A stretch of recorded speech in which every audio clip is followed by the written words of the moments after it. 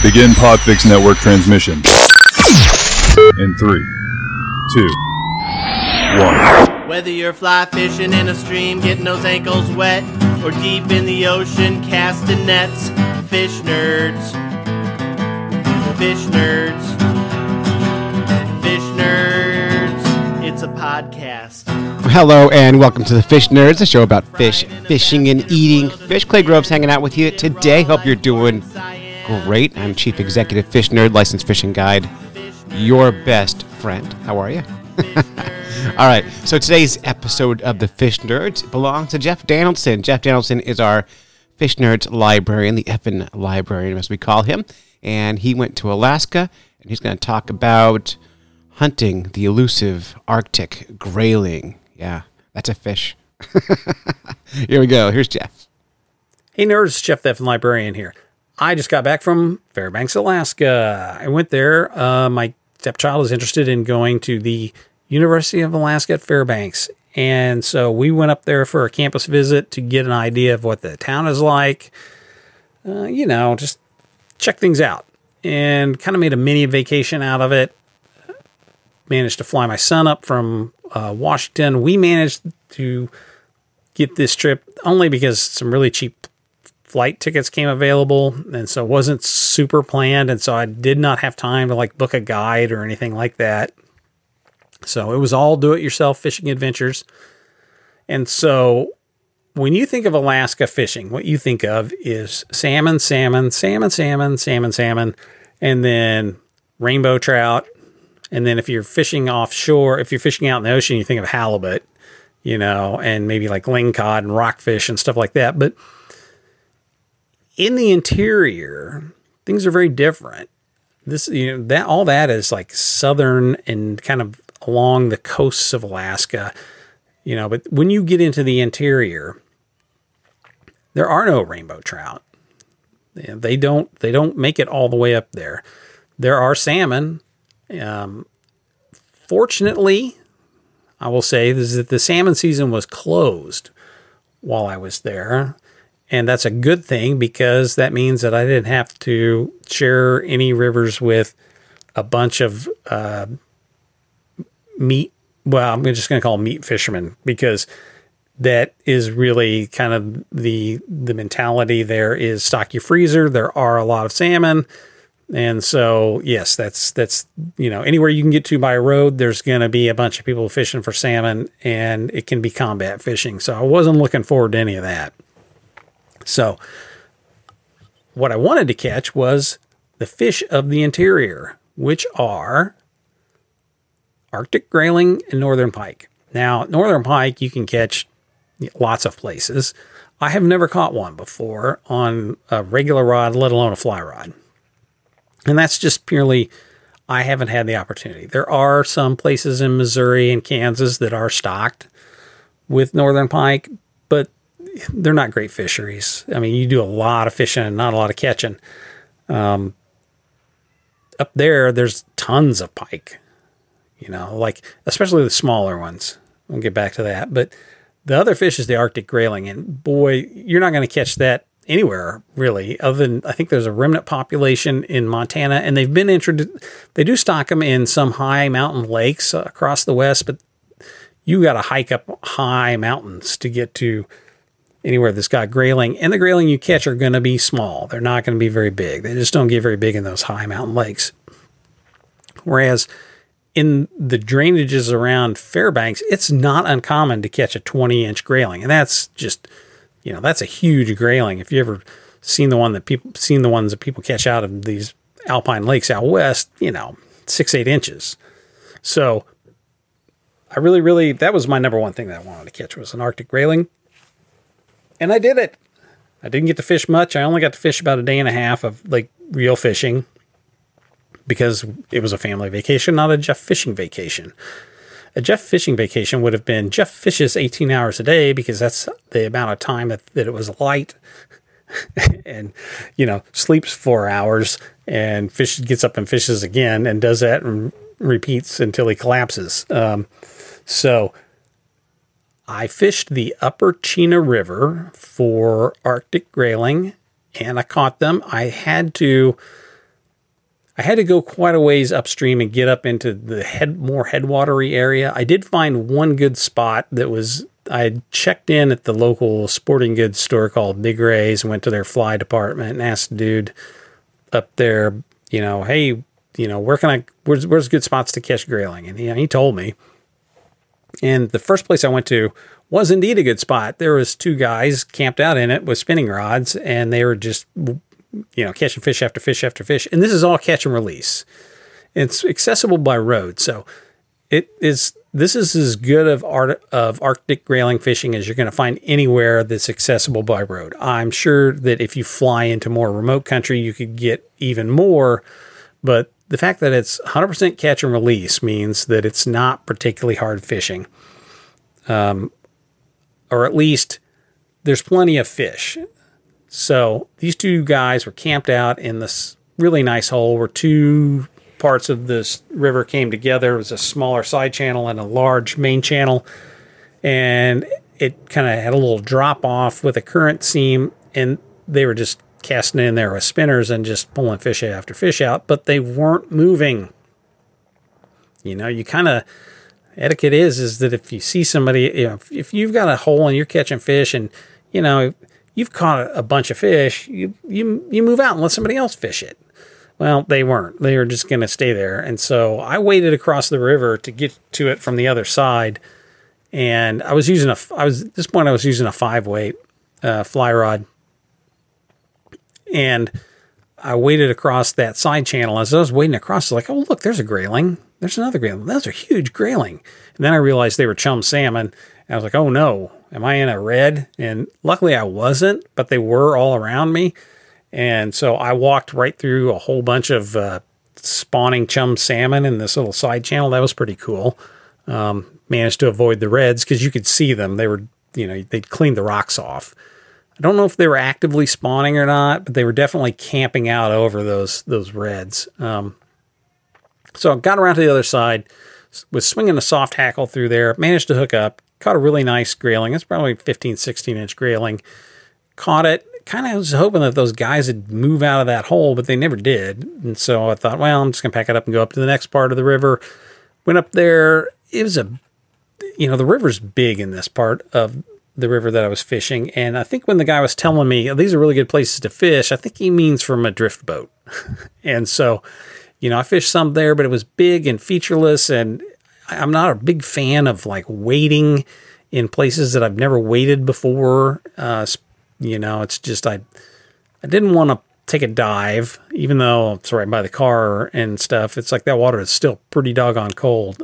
So I wasn't an aggressive wader to get across to find some of the good spots, and I hit another spot that he'd recommended again. I think these were great spots to fish from a boat, but they were not great spots for fishing from wading with a fly rod. And, if you had a spinning tackle and you cast a mile, it was fine. But, I'm not a super fly caster by any stretch of the imagination. And then you also have, the problems of drag. If you do manage to cast an 80-foot cast, you've got to manage all the drag problems and stuff like that. So I decided to go on up to where it's much shallower or much smaller river. So it split off into the West Fork and the North Fork of the Chena River. I fished the North Fork, and I've managed to come across water that was the kind of water that I like to fish. So it was much smaller, easily wadable.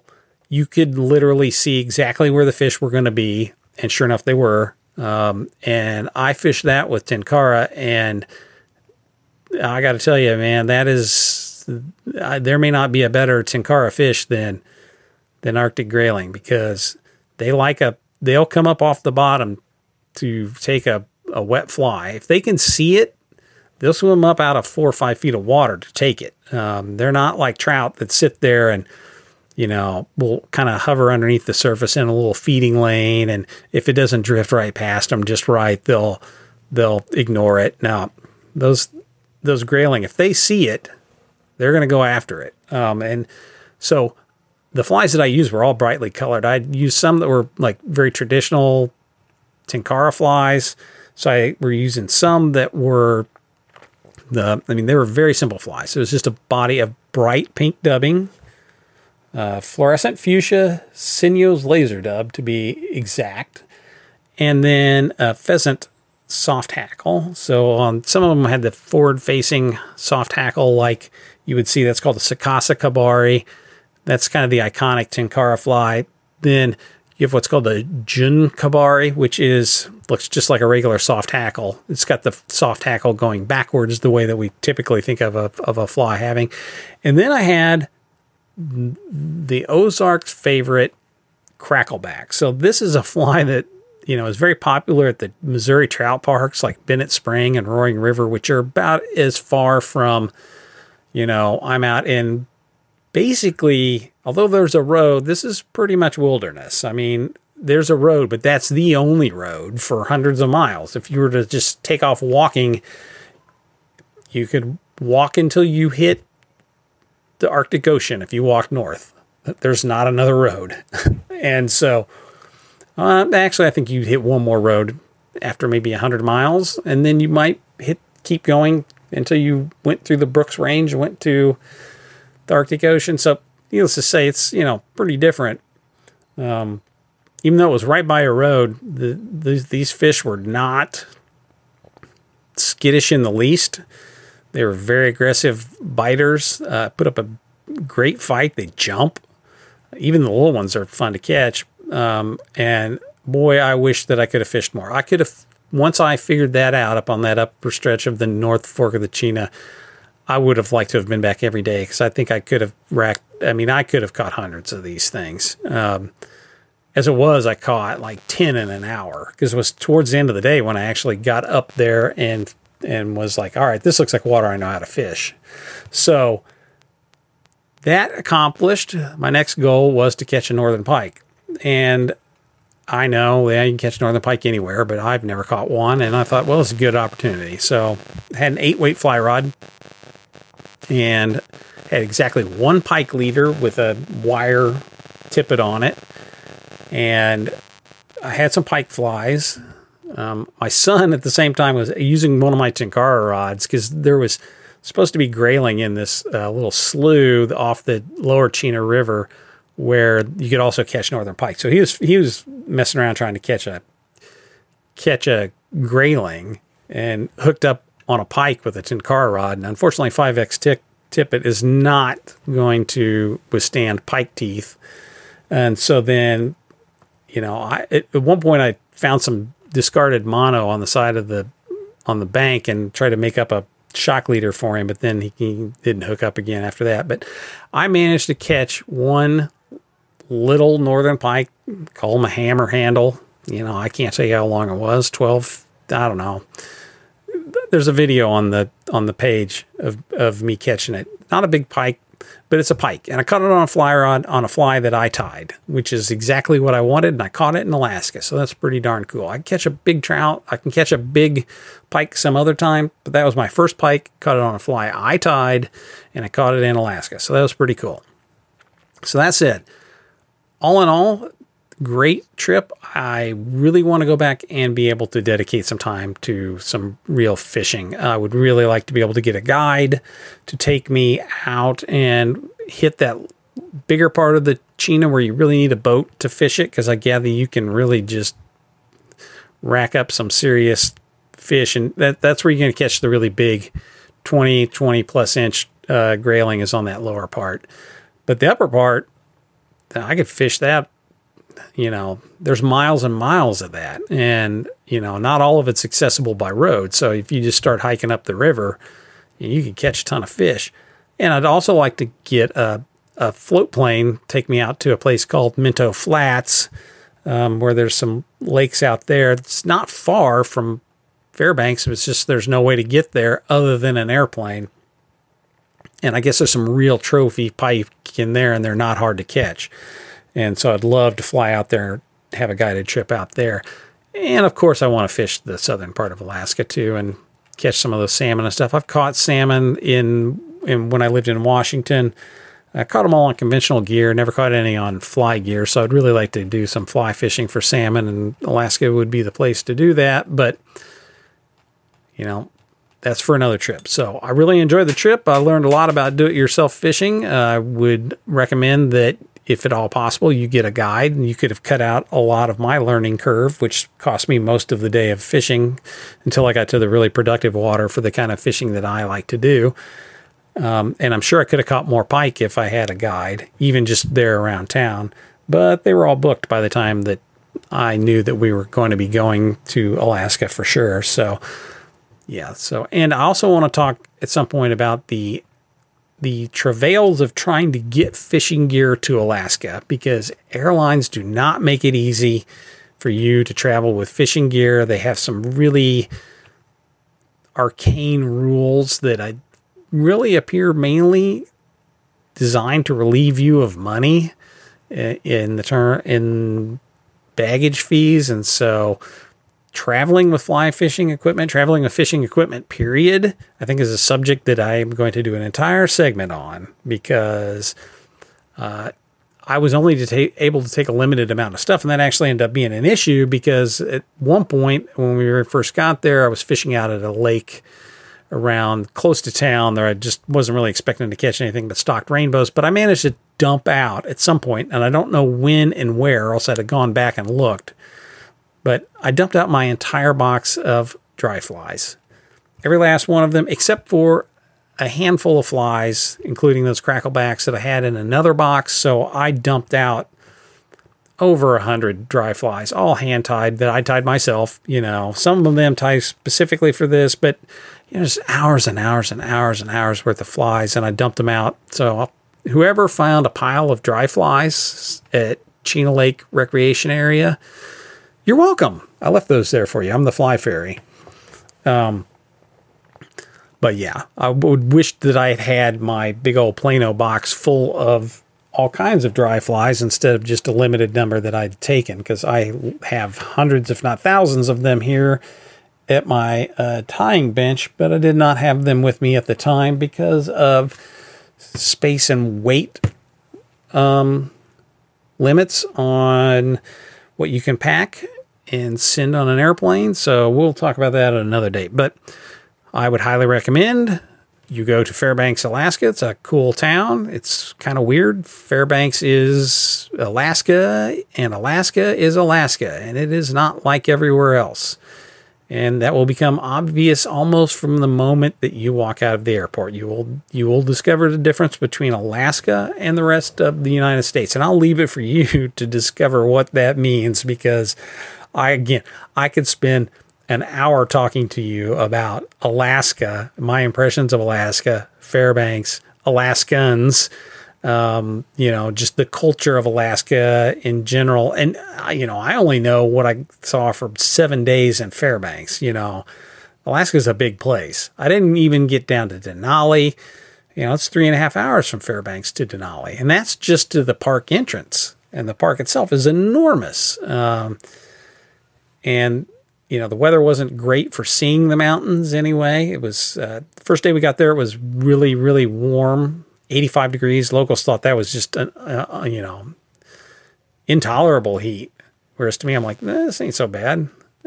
But then it changed to typical weather, and it was in the 60s and raining pretty much the whole time.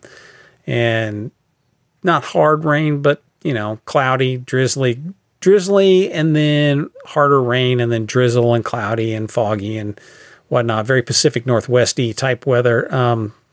I gather that August is the rainy month. That's what the locals are telling me is that's when they get most of their rain.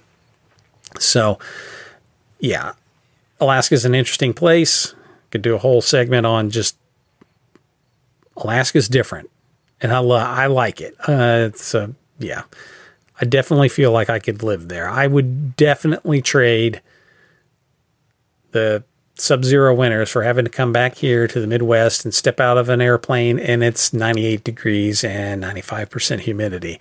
I would give that up in a heartbeat, and I would gladly trade that for minus 25 degrees. You can always put more clothes on, but when it's 98 degrees and 95% humidity, it's just miserable. And there's not a lot you can do about it other than lay in the water somewhere. So I'll quit yammering on about Alaska and how much I love it and how I'm trying to figure out how I can live there. and sign off and say, reporting back, unfortunately, from Overland Park, Kansas, this is Jeff, your effing librarian, dreaming of Alaska and when he can get there next. We love Jeff Danielson. Nice work up in Alaska. I'm a little bit jealous. Actually, take it back. I'm a lot of bit jealous. I'd like to go, but that's it. You've done it. You've heard the Fish Nerds again. Whether you're fly fishing in a stream, getting those ankles wet, or deep in the ocean, casting nets, Fish Nerds. Fish Nerds. Fish Nerds. It's a podcast. Just for the halibut! Fried in a basket or broiled in a pan. Eat it raw like you're in Siam. Fish Nerds. Fish Nerds. Fish Nerds. It's a podcast.